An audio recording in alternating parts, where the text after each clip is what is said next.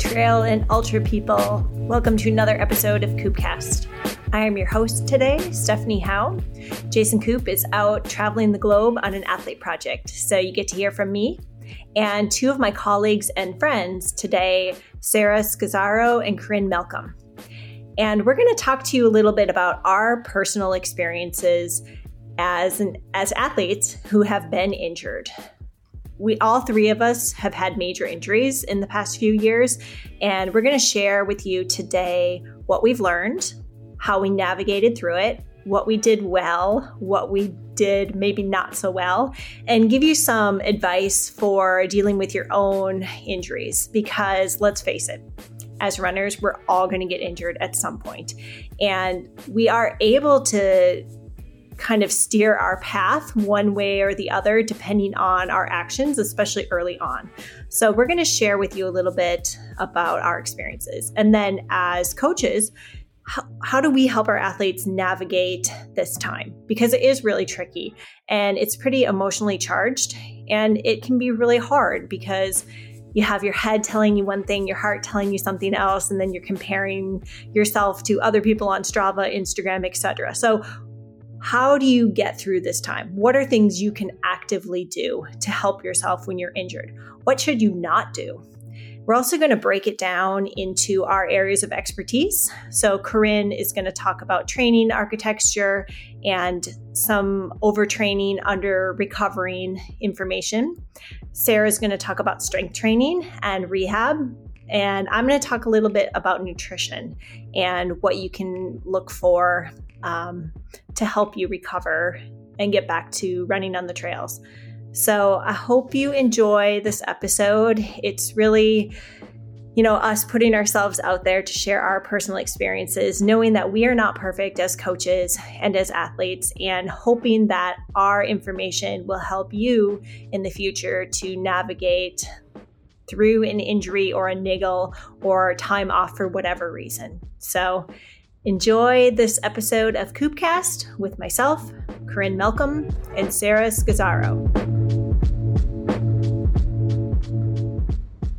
I'm really excited to have you both here today. We're going to talk a little bit about our personal experiences as athletes and as coaches dealing with injuries, and kind of go through what we've done and what we've done well and what maybe we learned from our experience, because everyone who's a runner gets injured at some point.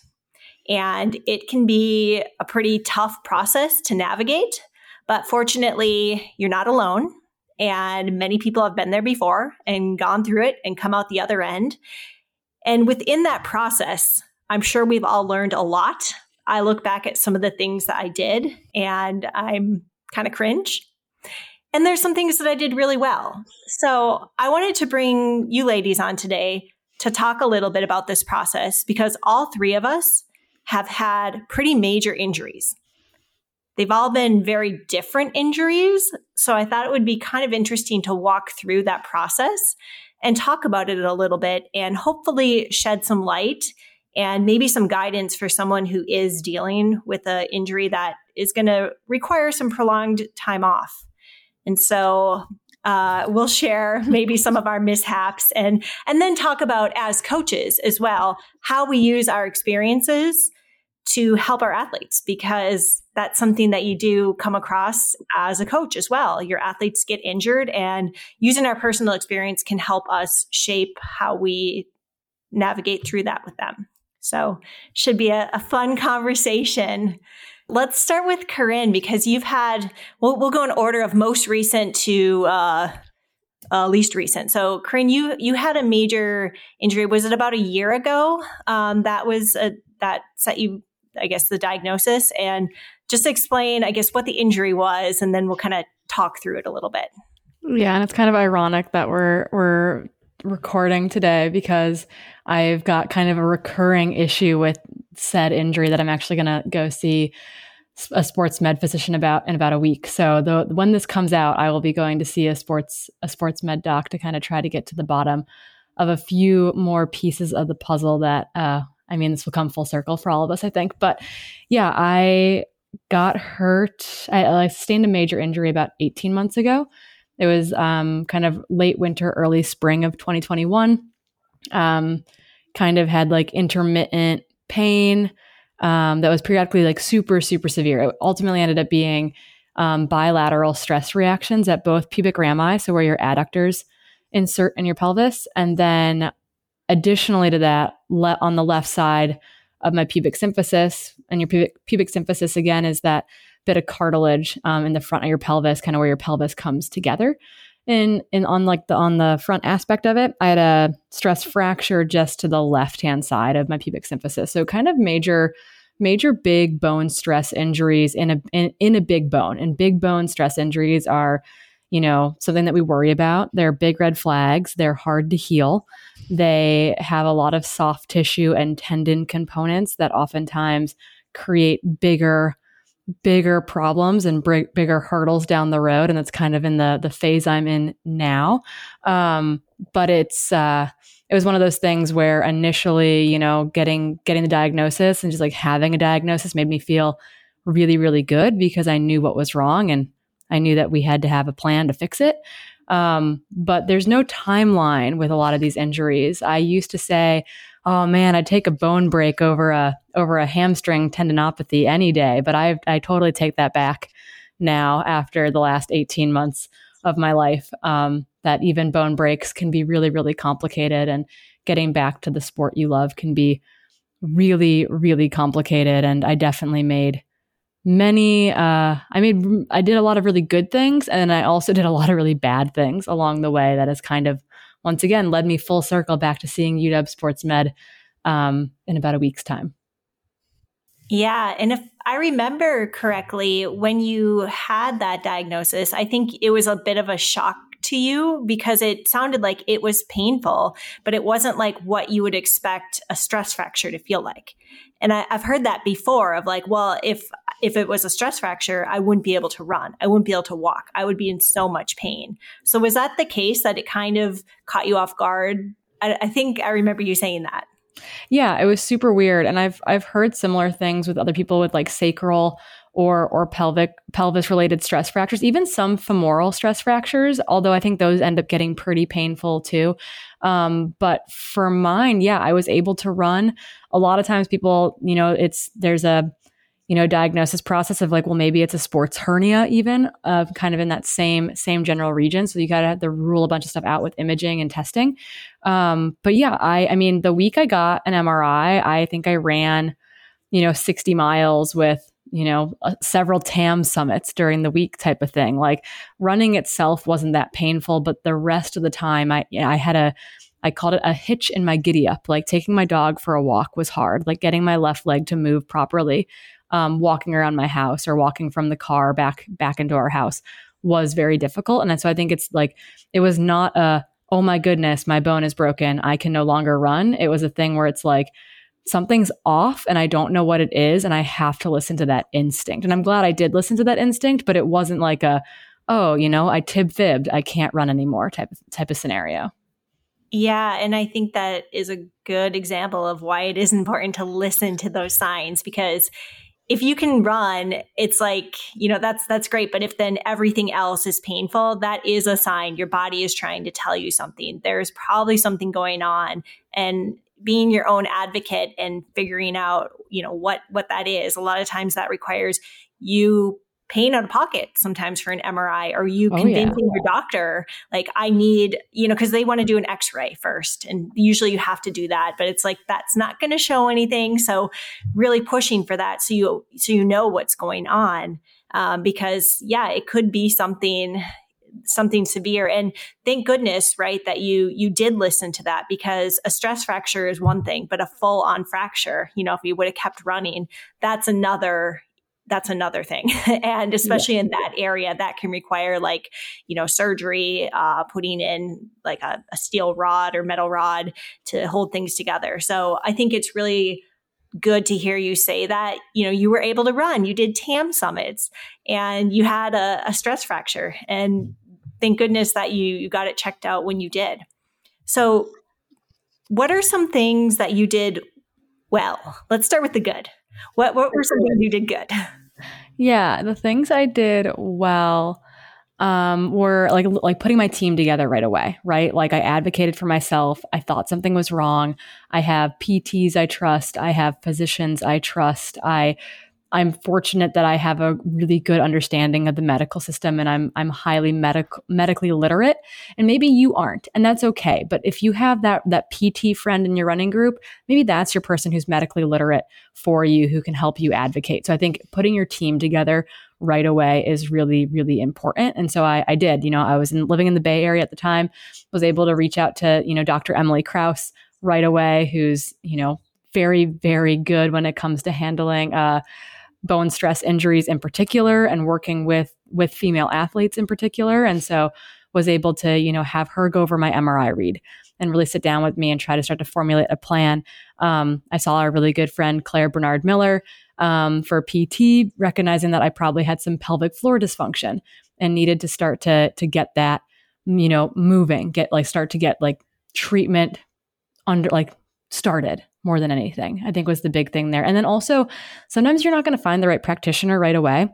I actually had my body responds really well to manual therapy, to manual tissue therapy. And it took me a long time to find providers in the Bay Area that I really liked, that I clicked with, who could help, treat what I had going on specifically.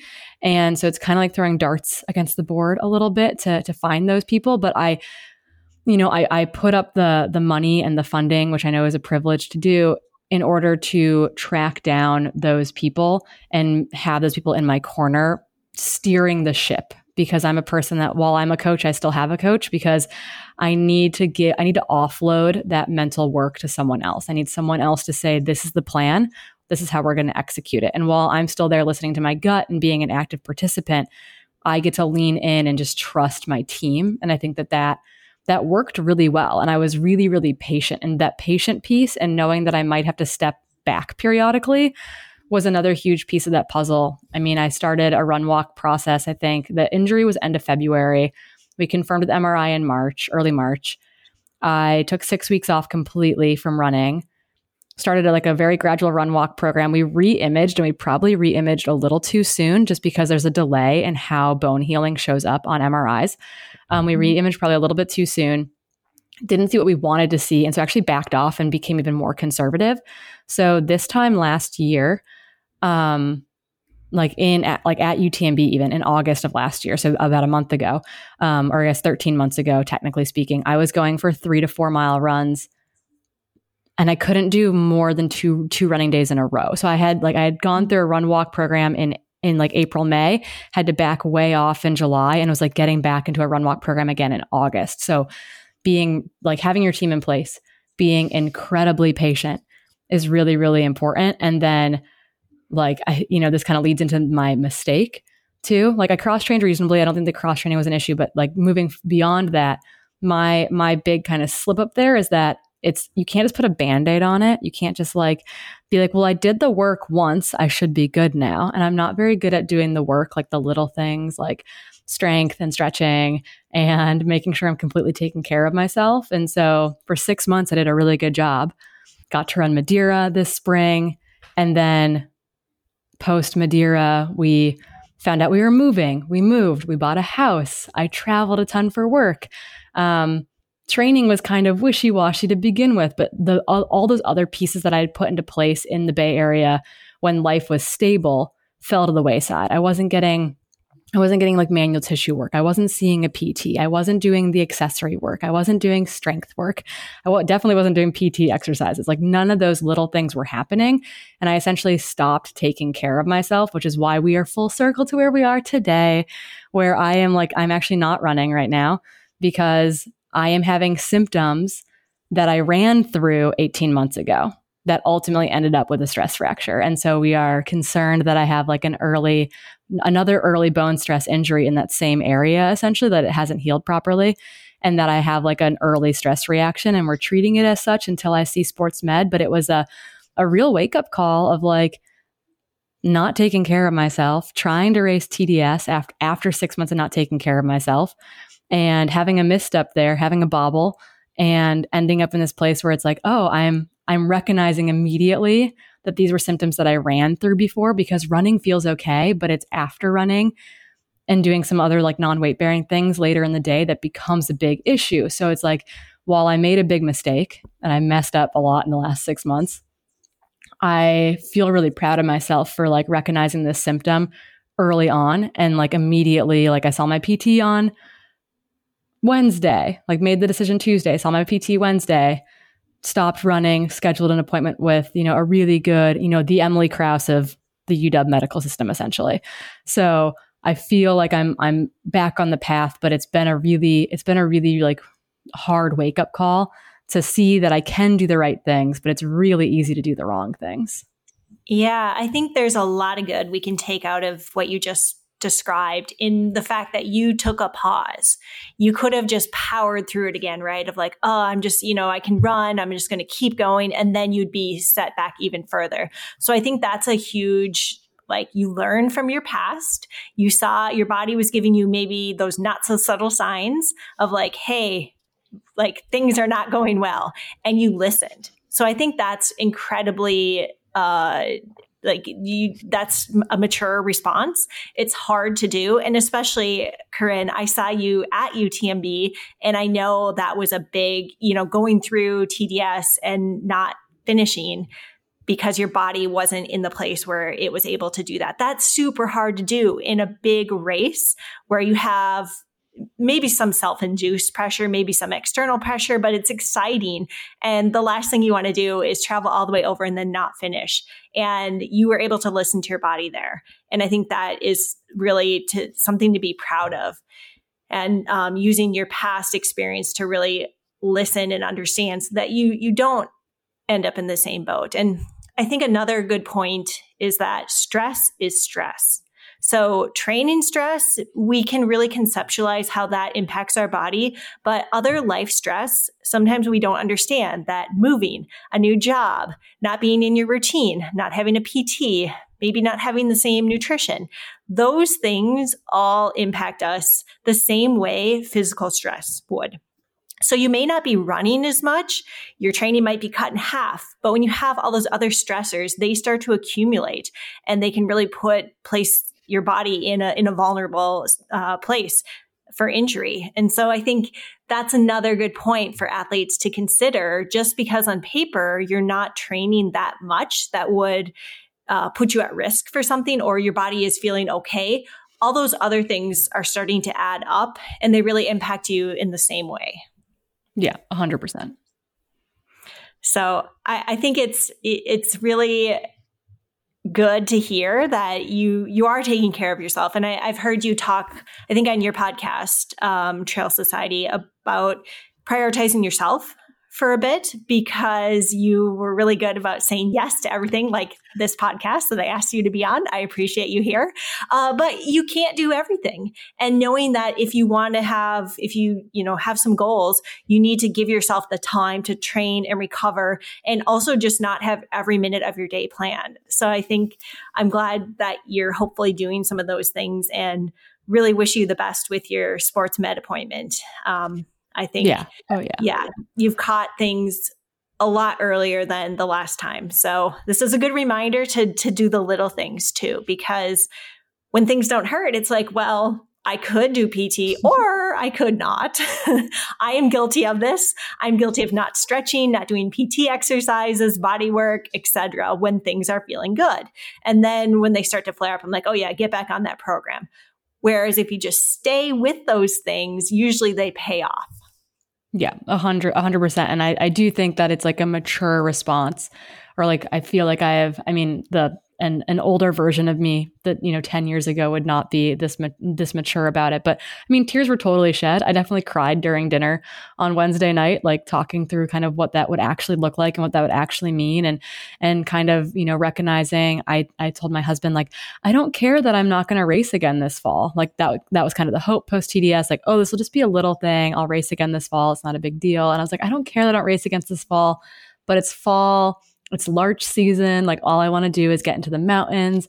And so I think the big thing on my end is recognizing that, like, I still have to reframe that even. Like, okay, maybe I can't run in the mountains, but if I'm cleared to walk in the mountains, I can walk in the mountains. Like and also keep that within, like, not trying to push it to the absolute limit, not be cleared like, oh, you're cleared to hike and then go hike 20 miles. Like, oh, you're cleared to hike and like go on a reasonable hike. Oh, you're cleared to do strength. Okay, well, I'm not going to go live in the gym 7 days a week. Like, trying to find that balance is really, really hard. And I'm fortunate enough maybe that I'm busy, that I'm really, really busy. And I finally bought paint samples, and you can't see on this wall, but I'm like staring at paint samples across the kitchen from me. And that's because it's like, oh, I've got other things that I can do with my time that are really satisfying, that make me really happy. But you're allowed to be sad about it, and you're allowed to be upset. And I think that's the big important thing. Like, yes, you can make smart decisions for yourself, but you're still allowed to like grieve or mourn or feel like you're a ship adrift a little bit. And then once again, lean into your support system. Lean into your coach, lean into your PT, lean into your friends, lean into your family, right? And have them be those stability objects for you right now while you try to like slowly course correct and right the ship. Yeah, 100%. And I think when you don't allow yourself to be sad, you kind of just suppress it and you don't really process it. So I think it's okay to be sad and to grieve something that you've lost, but give yourself a deadline or give yourself like the time to feel it and then start healing and start moving on or progressing forward. And I think that's an important part of getting through an injury is acknowledging how hard it is or how sad it makes you feel and actually crying those tears. And it's okay to have a day or two where you're just like, upset or frustrated or moody, or maybe you don't get out of bed, but don't let that be just your new normal. Feel those feelings. And then, I think sometimes when you cry it out, you feel a little bit better, and then you can start progressing and think about the things you can do. Like you just said, going for a hike or simply being outside. We can talk about this in a moment of just how to just embrace a slower pace of life as a runner. But I think that's something that we don't always think about. It's not just running outside that can give us those endorphins. Not quite the same, but we can still find the positive. Yeah, 100% agree.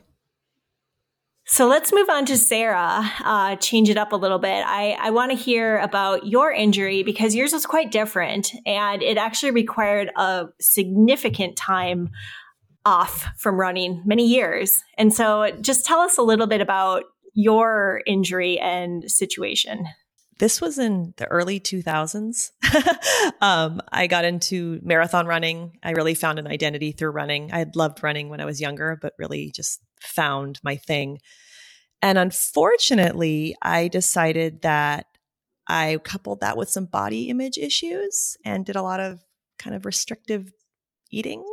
Not what you would consider like disordered eating, like there was no diagnosis, but I definitely was cutting calories and really trying to cut corners there. So anyways, but my training was ramping up and up and up. And at the time of my injury, the diagnosis was female athlete triad, but we now know it's more of RED-S because I never lost my menstrual cycle.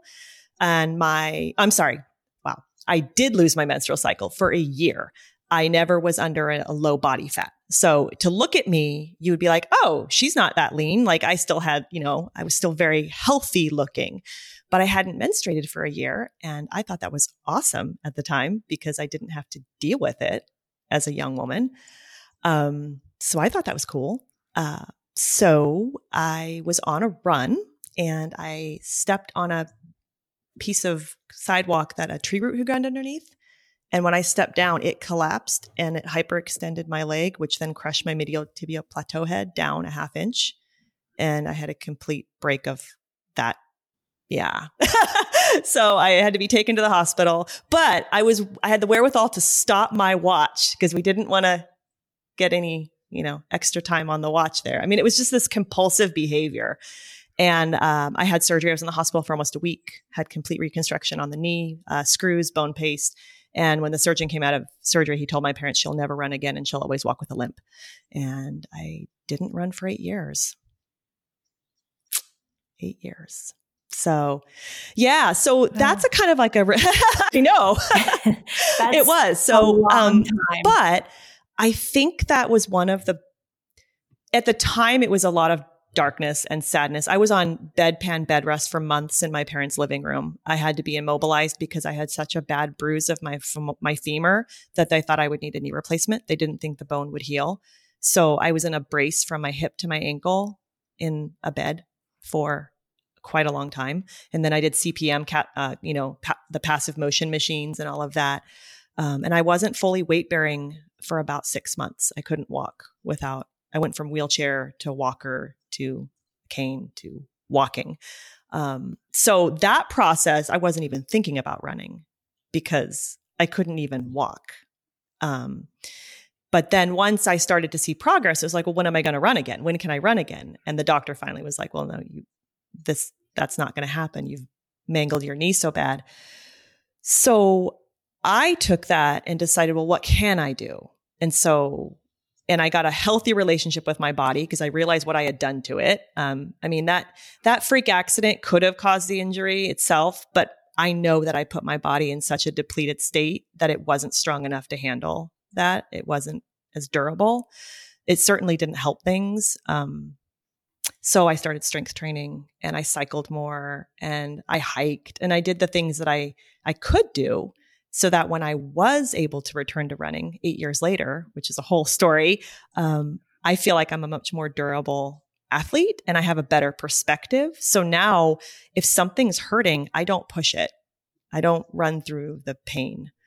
Prior to my knee fracture, similar to Corinne, I had a stress fracture of my pelvic ramus on the left side. So incidentally, my knee was on the left side, the way that just happened. But so that saying is listen to your body when it whispers or it will be forced to scream. And looking back in hindsight, my body was giving me lots of whispers. It was giving me, not having a menstrual cycle for a year, having a couple stress fractures, that I took the time off, but as soon as I could, I was right back at it, and I made up for lost time because I am young and I am invincible and I can bounce back when in fact, if I had done what I needed to do to get my body healthy and had a different mindset and not push things, I don't know if I would have dealt with this injury, but I did. And so it forced me to completely rethink how my relationship with running, basically.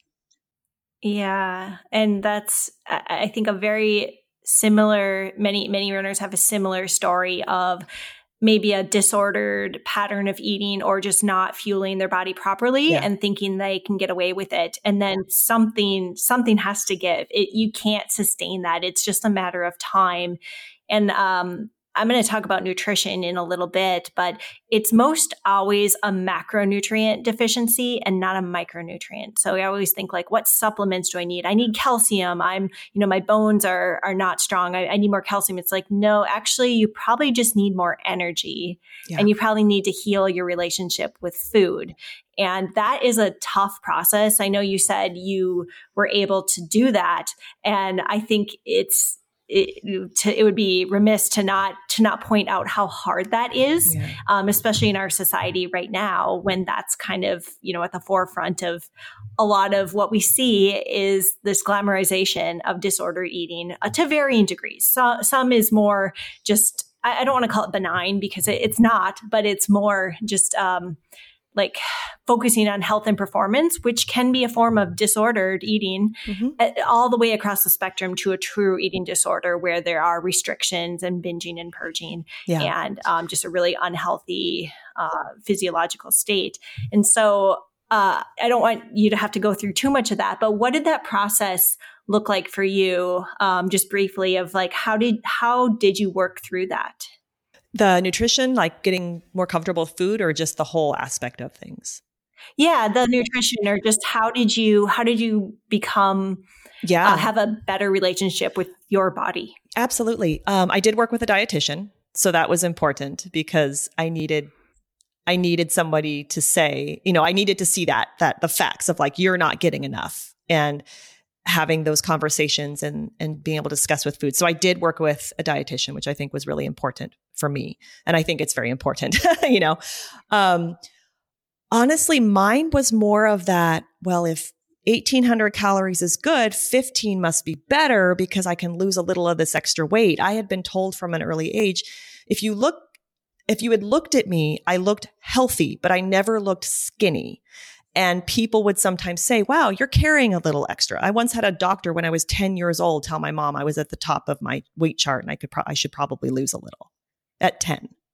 So I know. And I was in the room. And so as a female, you know, we can go deep into like all of that when you're young and in middle school and high school, and just a couple of those little digs here and there where you start to think, well, I'll be better if I'm leaner. I'll perform better if I'm leaner. And I think I had a very unhealthy relationship with my body. And then when I rediscovered marathon running, or discovered marathon running, because I had loved running, it was for me, and I'm fully transparent about this, it was a way of, oh, I can train a lot and then I can lose weight because I'll be exercising so much in the name of training for a marathon. It won't look like I'm obsessive. It won't look like I'm unhealthy. I have a goal. So if I have a goal, nobody can call it a compulsion. Like, it's twisted thinking, but in the time it was, oh, more should be better. And yeah, and it didn't work. So, but the nice thing, I guess the thing that I walked out of that from is, realizing what I had done to my body. I also, through all of this, discovered that I had osteopenia at the age of 23. I had the bones of a 70-year-old. My DEXA scan came back and it was pretty rubbish. And that's a little too young to have bones that bad. So I had to make some big changes because that was, so it was a kind of a come to your maker moment. And when running was taken away from me, and when I say taken away, air quotes, my behaviors caused my body to be in a position where it was not healthy to run anymore, and it broke. I was like, this is not how I want to be. I'm 23 years old. Like, this is not how I want to be when I'm 30, 40, 50, 60. I want to be able to move and be healthy and appreciate my body for what it can do. So it really made me revisit my relationship with my body and go, wow, I kind of screwed you over. And I need to eat.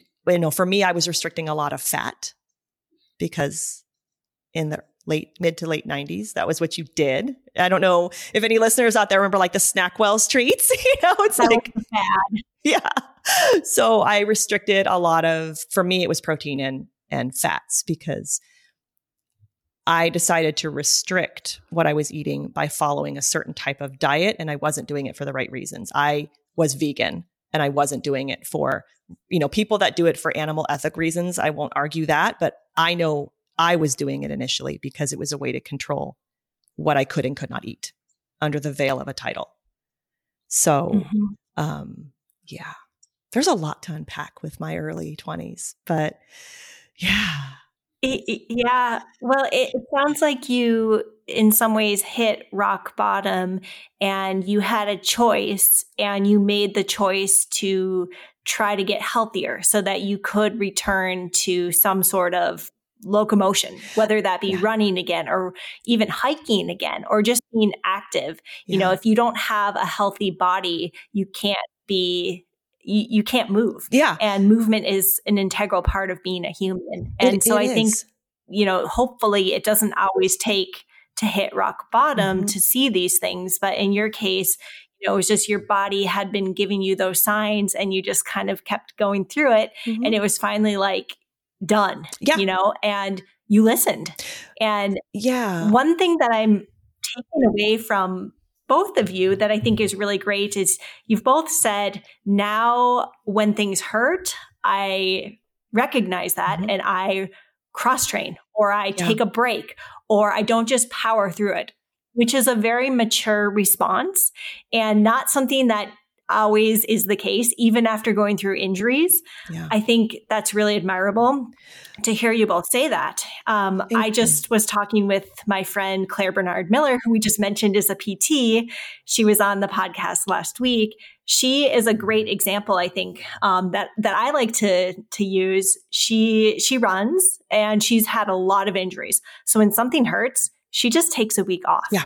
And I'm just like, wow, Claire, that's so awesome. Like we were going to run and last week and she said her like hip or hamstring or something was hurting and I'm just going to take a week off. But she has learned from having these injuries that when something is bothering her, if you rest early on, a lot of times you can avoid these conversations that we're having right now about injury. So I like that. It sounds like both of you are trying to listen to that a little bit more and use that knowledge to help you in moving forward, moving through the present. Yeah. And I would say personally for me, when I had my injury, there was no, sometimes people get injured and they want to do everything they can to be running again. So everything is in with that single-minded focus of like, I need to run again. I need to run again. I need to run again.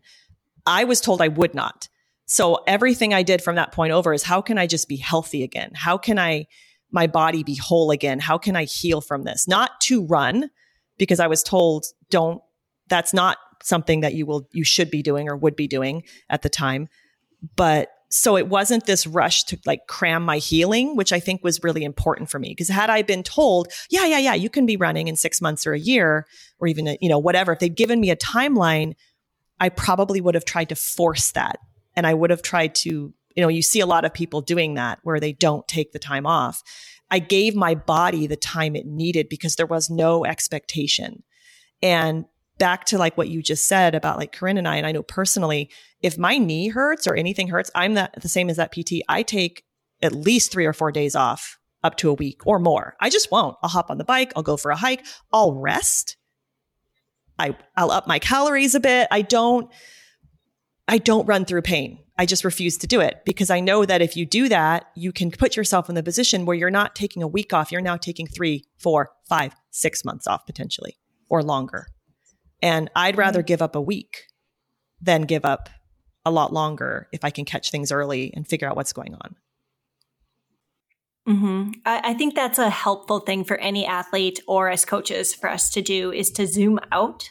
And when you zoom out and say, okay, it's really just a few weeks, maybe a week, maybe a few days of rest right now. And if you look at your goals over the year, that's not that much time away.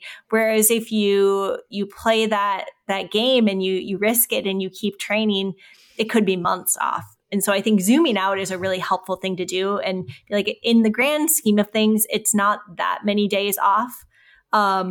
It feels different when it's like you're choosing to do it, but it's such a good thing to do. It's usually a positive reinforcement when you do it and you see the benefit of like, okay, I actually feel better now. And then you can resume training. So question for you ladies, because I'm sure you see this too, like when we have our athletes that are having issues and we are recommending like, let's rest a couple of days. And it always comes back of, I don't want to lose fitness. I don't want to, and having those conversations, it's so important to be like, you're not going to lose fitness in a couple of days. You know what I mean? It's so important to impress on people. I know we all get in that point where I can't take a day or two off. I'm going to lose fitness. And it just doesn't happen like that. And so I wish more people understood how detraining actually works and how taking a couple days off can actually really potentially save more of your season than people realize. Right. We know major detraining doesn't happen for 4 to 6 weeks. Yeah. And so looking back at like, a few days to a week, you are absolutely not going to lose fitness. And I think we have good science to back that up. So sharing some of that with our athletes is helpful when they can actually see those numbers or they can just know those numbers and we can, provide a study if they want to look at something just to see that. But then actually examining what is the anxiety of taking a few days off? Why are you anxious about this? Because I think it's an uncomfortable process, but I think it's a really great exercise to go through of what are you afraid of will happen if you take a few days off. I do this to myself because I struggle sometimes with like right now I'm dealing with a sore hamstring. And it's like, I don't want to take a day off because running or exercise or getting outside has been like, my mind needs it because I've got so much going on in my life. But there's a number of reasons why it can be a fearful thing. And I think examining that with an athlete or with yourself of just what do you think is going to happen or what are you afraid of can really help you get over that And it's not an easy thing a lot of times. It can come from like an energy balance. That's a really common one. A fear of, not exercising for a few days is going to cause you to gain weight, which is completely untrue. Your body is not a checkbook. I can talk you through that. Anyone who has questions, email me. I will give you my long spiel on that.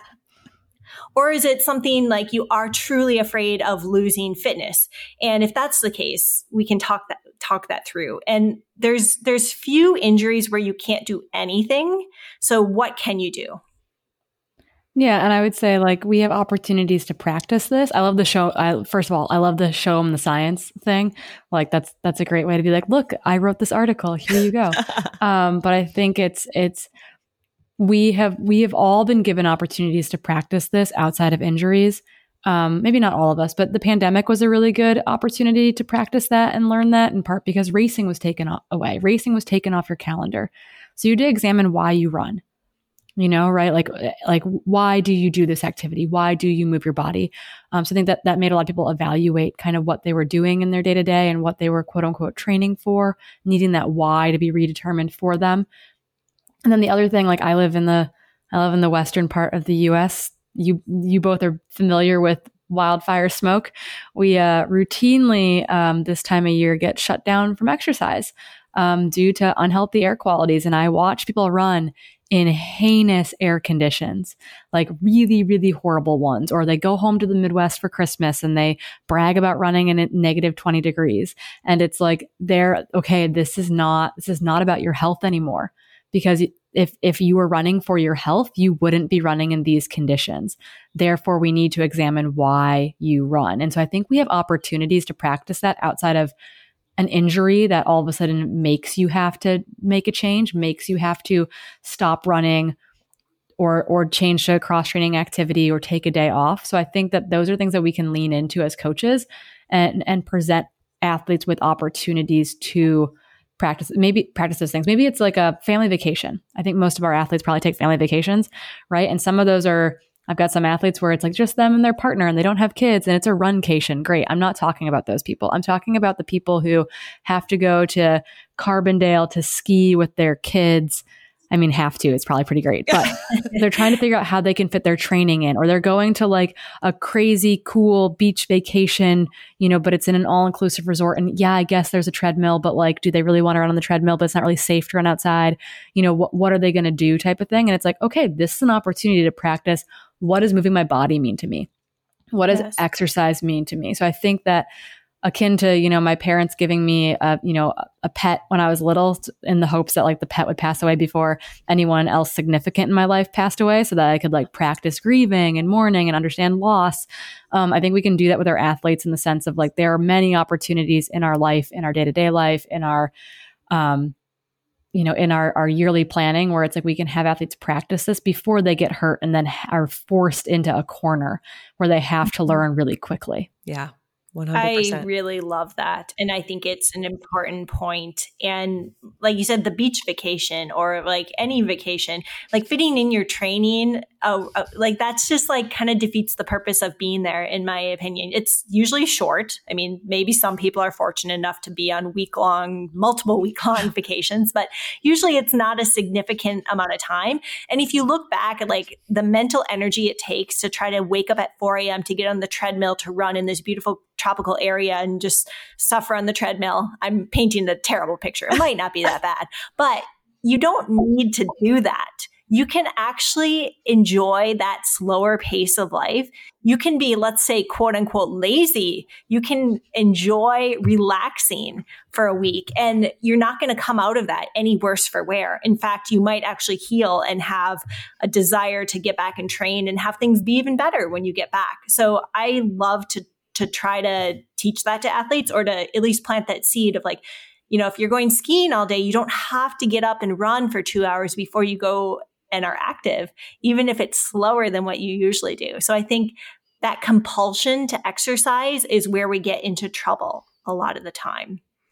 And this could be a good time for me to talk. I'll just go through my injury briefly because we kind of already, we talked a lot about You said the word compulsion. You said the word compulsion and you're like, it's my injury. It's my time.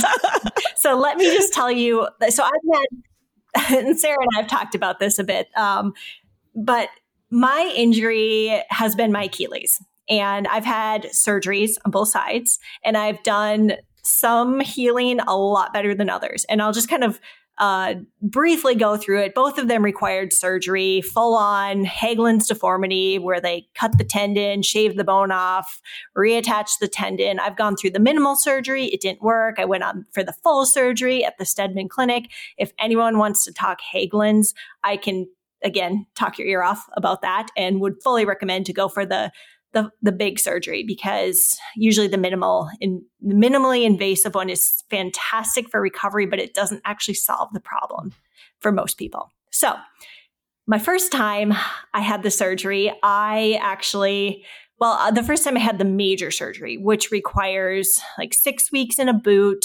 like 6 months until you're running again, 3 months until you can start to run, but it's not fun running. So it's a big recovery. In the grand scheme of things, not that big. But when you get it done, it's like, oh boy, I'm going to mark my calendar for 6 months from now. The first surgery, I wanted to move because I like to move. That's how I have my greatest ideas. It's how I clear my head. And to me, I love running. It doesn't have to be running. I'm a multi-sport athlete. And so I will do pretty much any sport. When I couldn't walk or really do anything with my legs, there was a time where I went to the gym and I would row.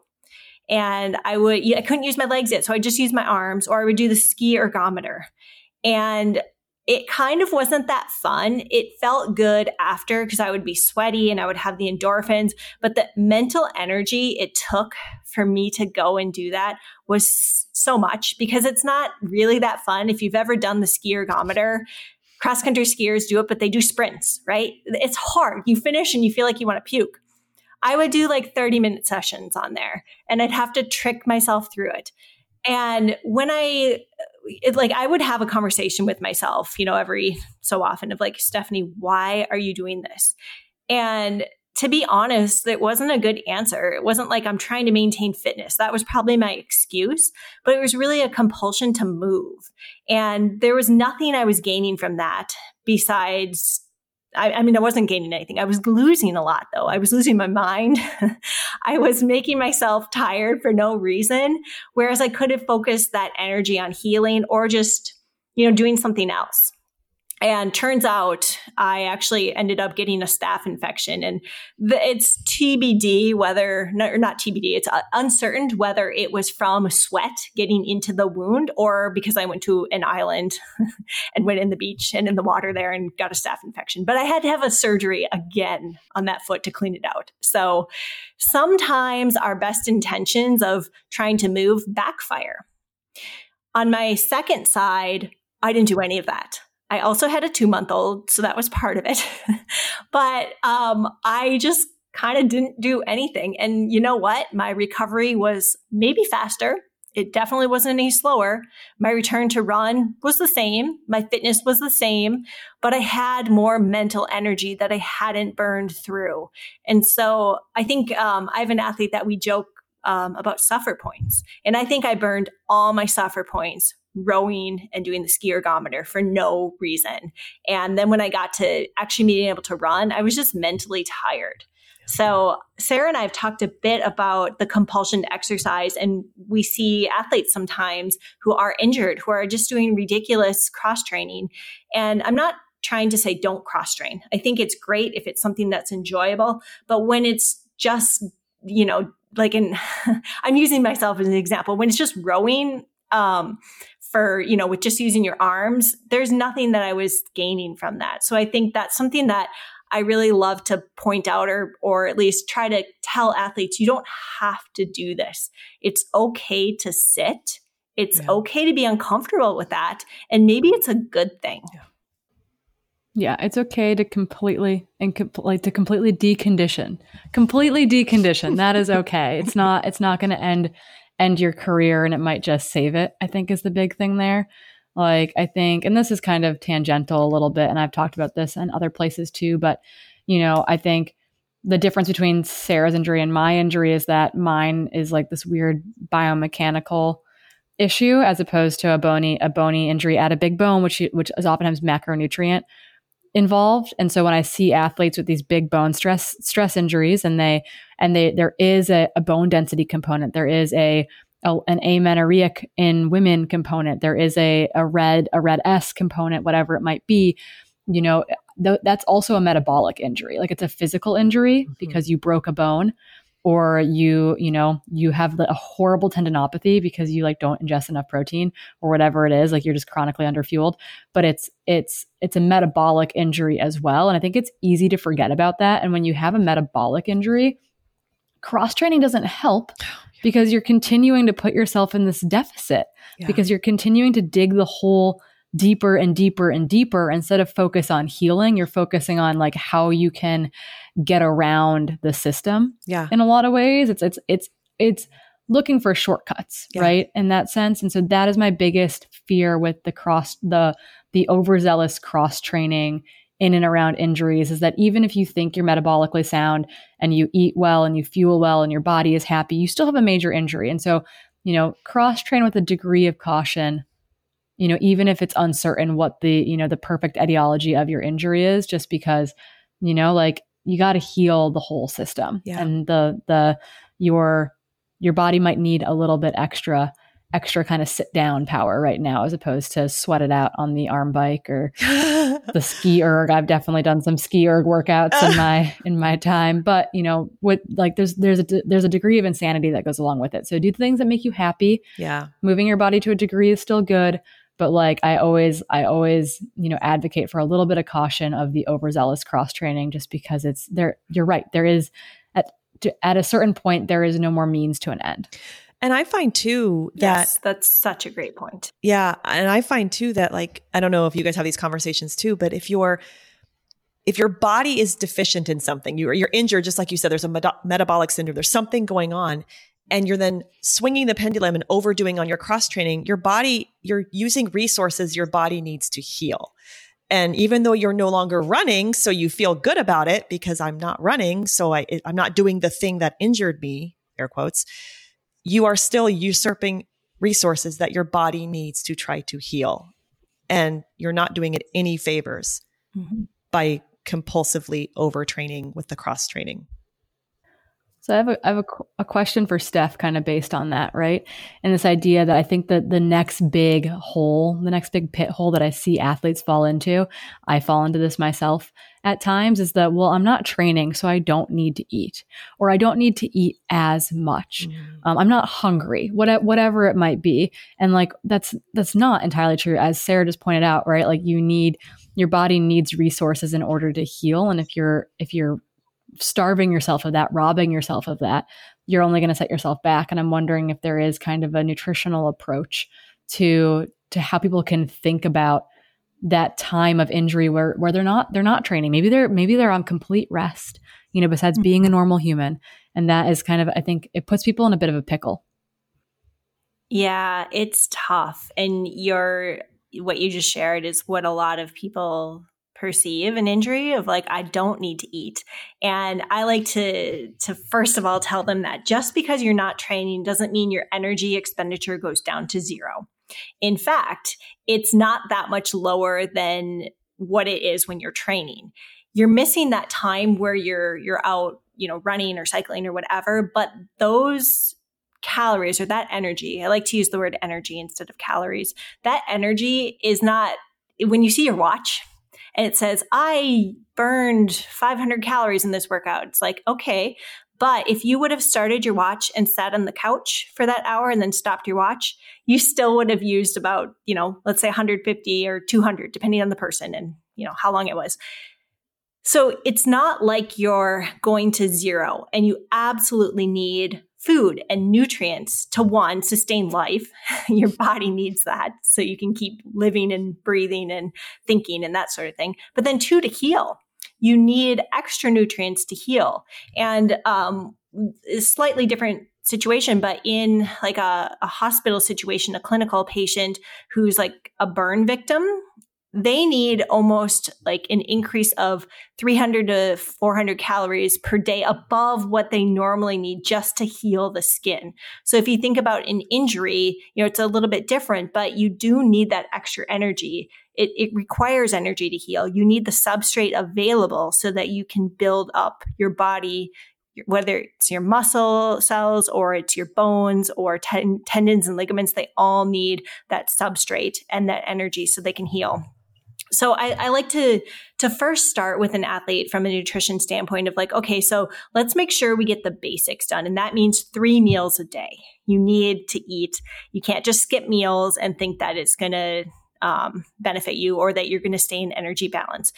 When you reduce your intake, your metabolism will respond to that. It'll slow down. It will try to preserve everything and shut down anything that's not necessary. And so that backfires because then you have a sluggish metabolism and you don't feel as good. You're eating less.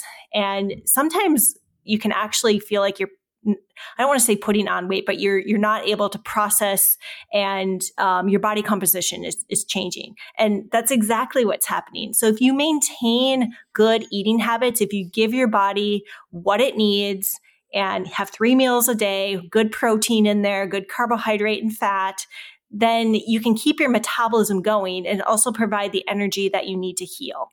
The one thing I will say that you can reduce is anything extra. So that might mean alcohol, or it might mean, I don't want to say cut out desserts because I think there's a time and a place for them, but just those extra snacks or extra things that you don't necessarily need that aren't part of meals.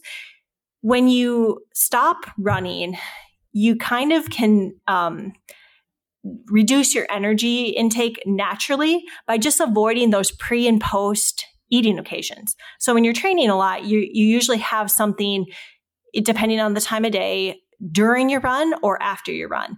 And if you just aren't running and you don't have those eating occasions, it kind of works out. So I just think you don't want to overthink it. You want to eat well and just keep your metabolism going, give yourself enough energy so that you can heal. Easier said than done. Absolutely.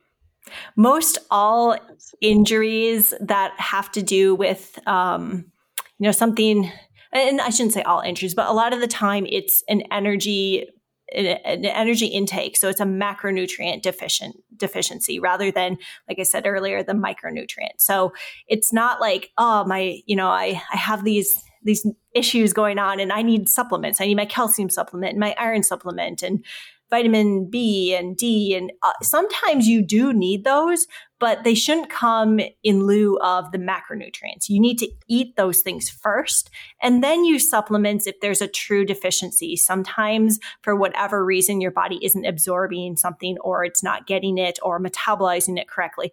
That's not the primary case for most of these. Usually it goes back to you're not eating enough. And when you can eat enough, you get most of those nutrients you need. I did a nutrition talk last night, and that was one question I got was, what supplements do you take? And none. I take none. I took folic acid when I was pregnant. But I think if you eat well, you can get most everything you need, which is a little bit of a tangent. But it makes total sense. Yeah. And it's good to hear, right? I think sometimes we need permission to fuel our bodies well, because there's so much misinformation out there, and it sometimes feels like you're a salmon swimming upstream against the norm of what everything you see on Instagram is telling you. Diet culture is real, bro science is real, and none of it is true. And so I am giving you permission to fuel your body well because it makes you feel better, it makes you heal faster, and it keeps you in balance.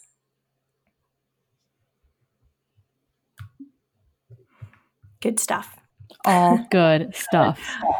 Write it down.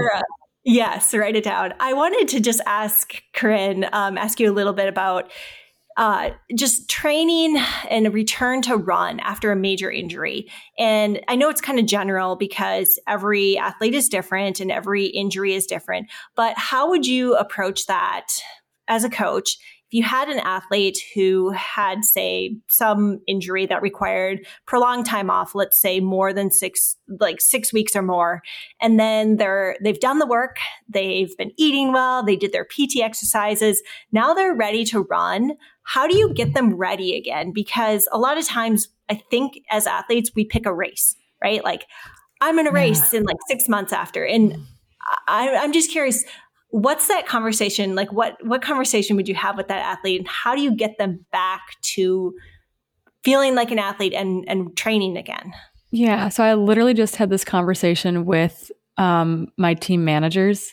This is ahead of me, like being like, I think this might be a stress reaction again. And it was, why would we put a race on the calendar if you don't feel like you're ready to train? Like if you're not training right now, if you're just kind of like going through the motions, trying to figure out what's going on, like why would we put a race? Why would we put pressure on your calendar when you're not really ready to train for a race this fall type of thing? And I kind of like that. I mean, it was like, I got out of the conversation. I was like, yes, I'm on the same page on this idea of, and I noticed that as soon as I took my stuff off the calendar when I was hurt in 2021, like that made it feel better. I kept bumping things down the road when I had the injury in March. I was like, okay, well, like maybe UTMB. And I was like, okay, maybe not UTMB, but maybe I Am Tough. Like that gives me 2 more weeks. And I was like, okay, maybe it's not I Am Tough. Maybe it's this other thing. And I kept bumping it out the road. Like, okay, what can I race?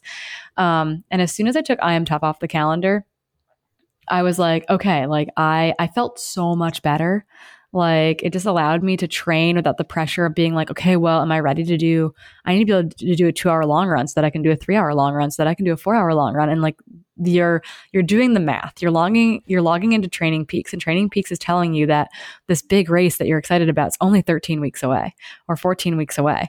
And that continues to build and build and build. Even if you don't think of it as pressure, it's still there. It's still in the periphery. So I kind of like that idea of like, hey, like let's not rush to put anything on the calendar, or at least not like put it on the forefront of our mind. Like I'm a person that loves to have a race on the calendar because it helps me when it's like rainy outside or whatever it might be to like, do what I'm supposed to do the little things, show up, train, etc.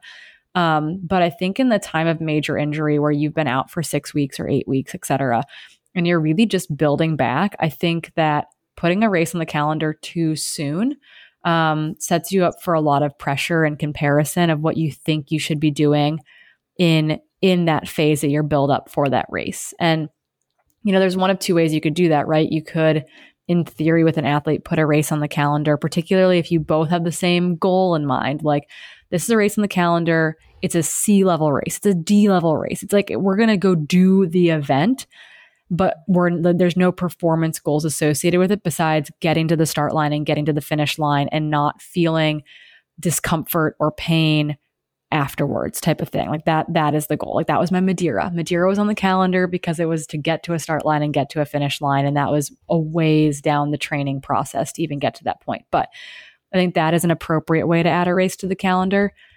I really lean into people's PTs when it comes to run, walk, return to run programs.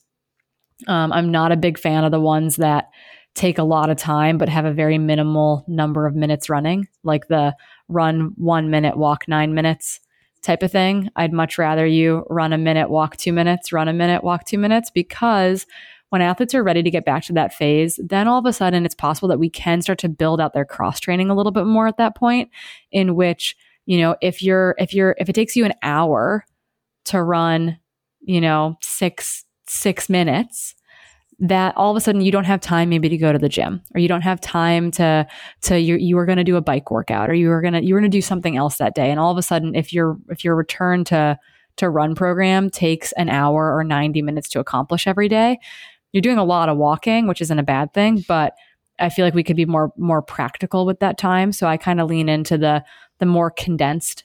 I like a long run walk program, like many weeks in length, but I like the blocks to be shorter, and ideally those athletes are effective cross trainers, and that we can utilize that as part of their plan to build endurance, primarily to build endurance off their feet, or to add intensity off their feet. That's a big one, where it's like I can add intensity on the bike while we just continue, and they do their 2 intensity sessions on the bike a week, but the rest of the days they're doing their run walk program type of thing.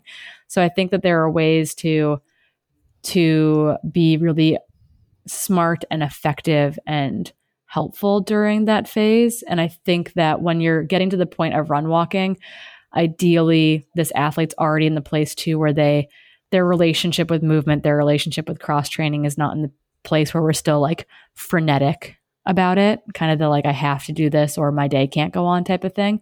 So I'm speaking very optimistically here in that scope, that we're using these other tools methodically without it becoming all consuming, and the athlete is returning to a good place there. But that is my kind of general things I've noticed with athletes over, with many different types of injuries. But I've worked with a lot of athletes with bone stress injuries since I've been injured, actually. And that's been a really interesting kind of piece of the puzzle to navigate with them, is figuring out it doesn't look the same for any of them is the thing. Like I've worked with lots of athletes with osteitis pubis, which I've like experienced now with pelvic stress fractures, with lower leg injuries. And it's like, it looks different for every single person. And I think that's the big note here. I actually wrote down a quote that I read recently, and it was just about training in general, but it was often the best. They're often great in spite of what they do rather than because of what they do. And I think that speaks to training in general, but that also speaks to that recovery period, that people that are really good, who get back to sport right away or whatever it is, often it's not because of what they did, it's in spite of what they did. And so you really have to be hyper individual and still avoid comparison even in that part of the process. Yeah, which is not always easy to do. I like that you brought up the point of the run walk, and cross training, if you do it in a way like you said, 9 minutes walking, 1 minute running, you can spend hours doing recovery, rehab, cross training. And most people don't have that time.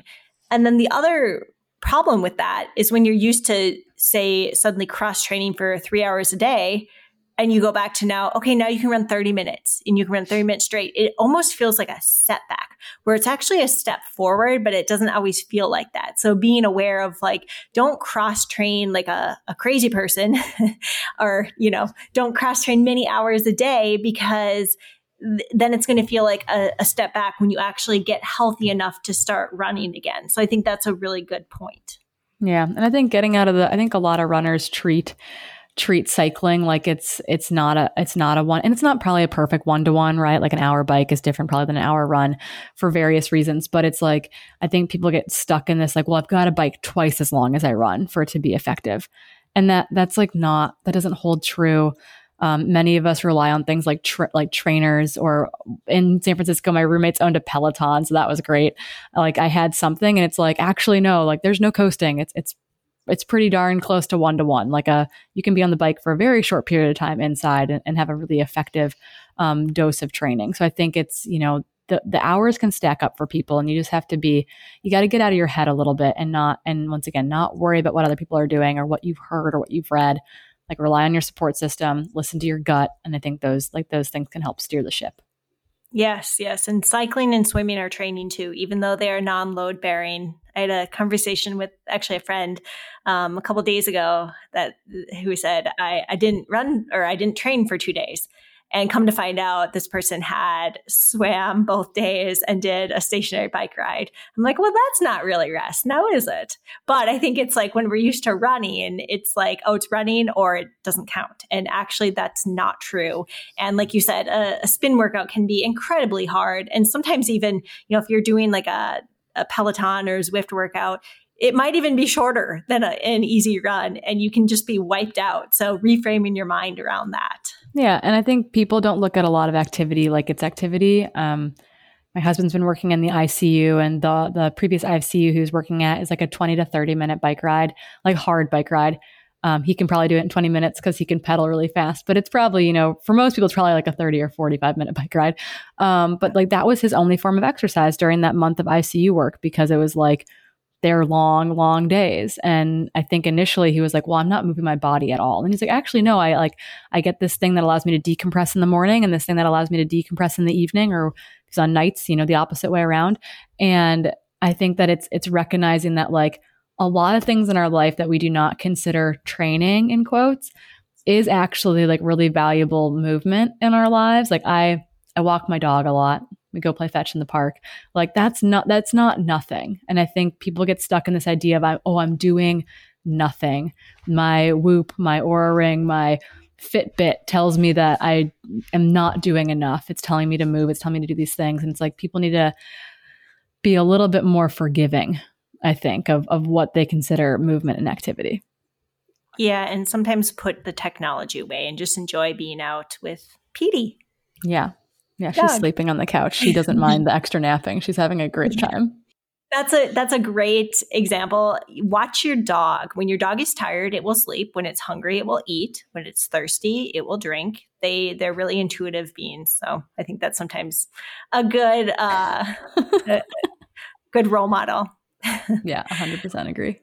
I'll just talk about, I guess, from a nutrition standpoint. I kind of have already explained my thoughts, but I just think it's mostly macronutrient deficiency. And the key thing when you're injured or when you're returning to run is to just eat.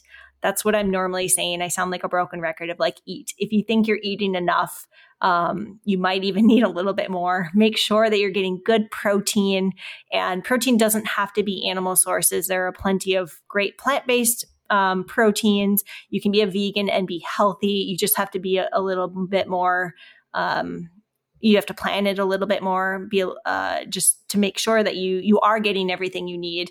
And it's a great opportunity if you have a little more time to spend some time cooking and preparing food. Oftentimes when we're busy, that's something that just goes by the wayside. I know for me it does. I get takeout, I get really convenient things, or I just get on a rut of having the same meals over and over again. And I think one way that you can heal your relationship with food is to be more connected to it. So preparing food is a really great thing. It doesn't have to be this fancy recipe that takes hours. It can be something quick, like making a pizza. You can buy the dough pre-made, and then maybe you create the toppings. And I think that just, I guess, the preparation and going through the motions can help you just be a little bit more at ease with eating and to think about it rather than just eat and blaze through it as you're watching TV or answering emails, as I sometimes do, but actually sit down and have a meal.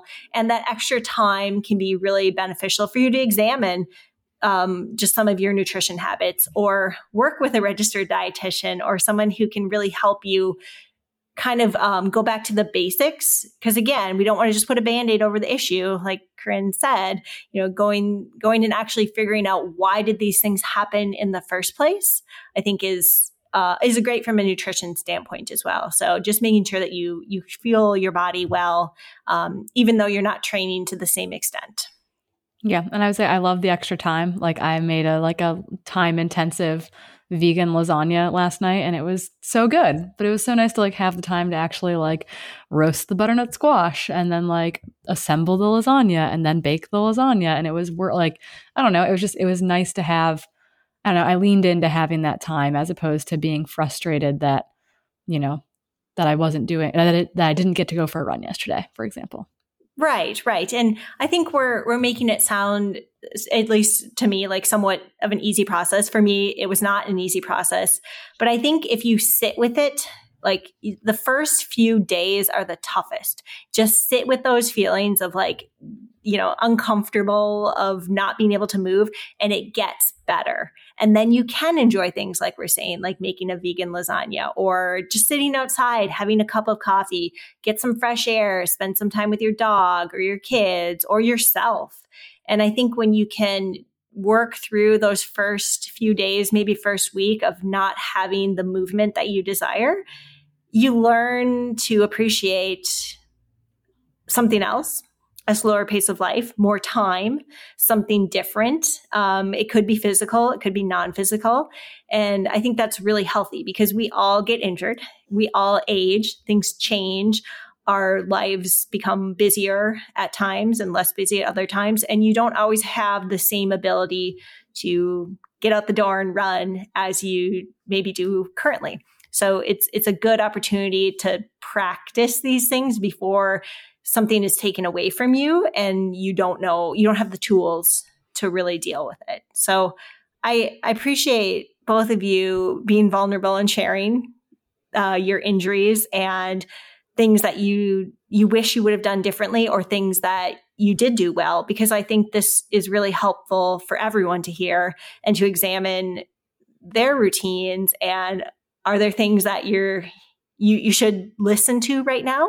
Are there things that are telling you to slow down? Are there little things you can do right now, like stretching and strength and PT and eating well, to help prevent injuries from cropping up? Because I think we can all benefit from examining how we're going about our day-to-day routine so that we are able to be healthy. Yeah, I could not agree more. And I think the only thing I would add is that like injuries are psychological as well. Like I think they're isolating. I think they can put you in a really bad spot. So, we did make it sound pretty easy, but there are people that are highly skilled, particularly in that psychological aspect, that emotional aspect of it. And so I think there's no shame, no harm, no foul, and not only reaching out to your PT and to your medical community and to your coach, but potentially even seeking out someone who's a licensed counselor or a therapist or a psychiatrist, someone who's just another person in your corner to help you walk through the emotional roller coaster that an injury can be as well. Yeah, that's a great point. And those tools or those people are even more accessible now with all of the virtual options. So I think reach out to people and lean on your friends, lean on your family. They're going to be there for you, and don't be afraid to get the help that you need. And I can say for myself, and I'm sure you too as well, that we can always help provide those resources or steer you in the right direction to help you find the right, place to start looking, because oftentimes you have to be an advocate for yourself, and finding that the right avenue to go down can be a little tricky sometimes.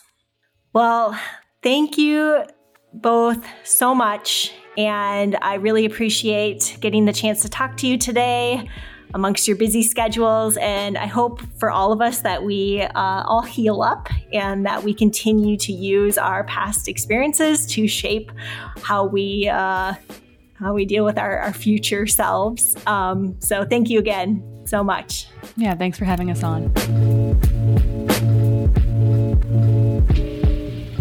All right, there you have it. Hopefully we shared some wisdom from our personal experiences with injuries and coaching athletes working through injuries.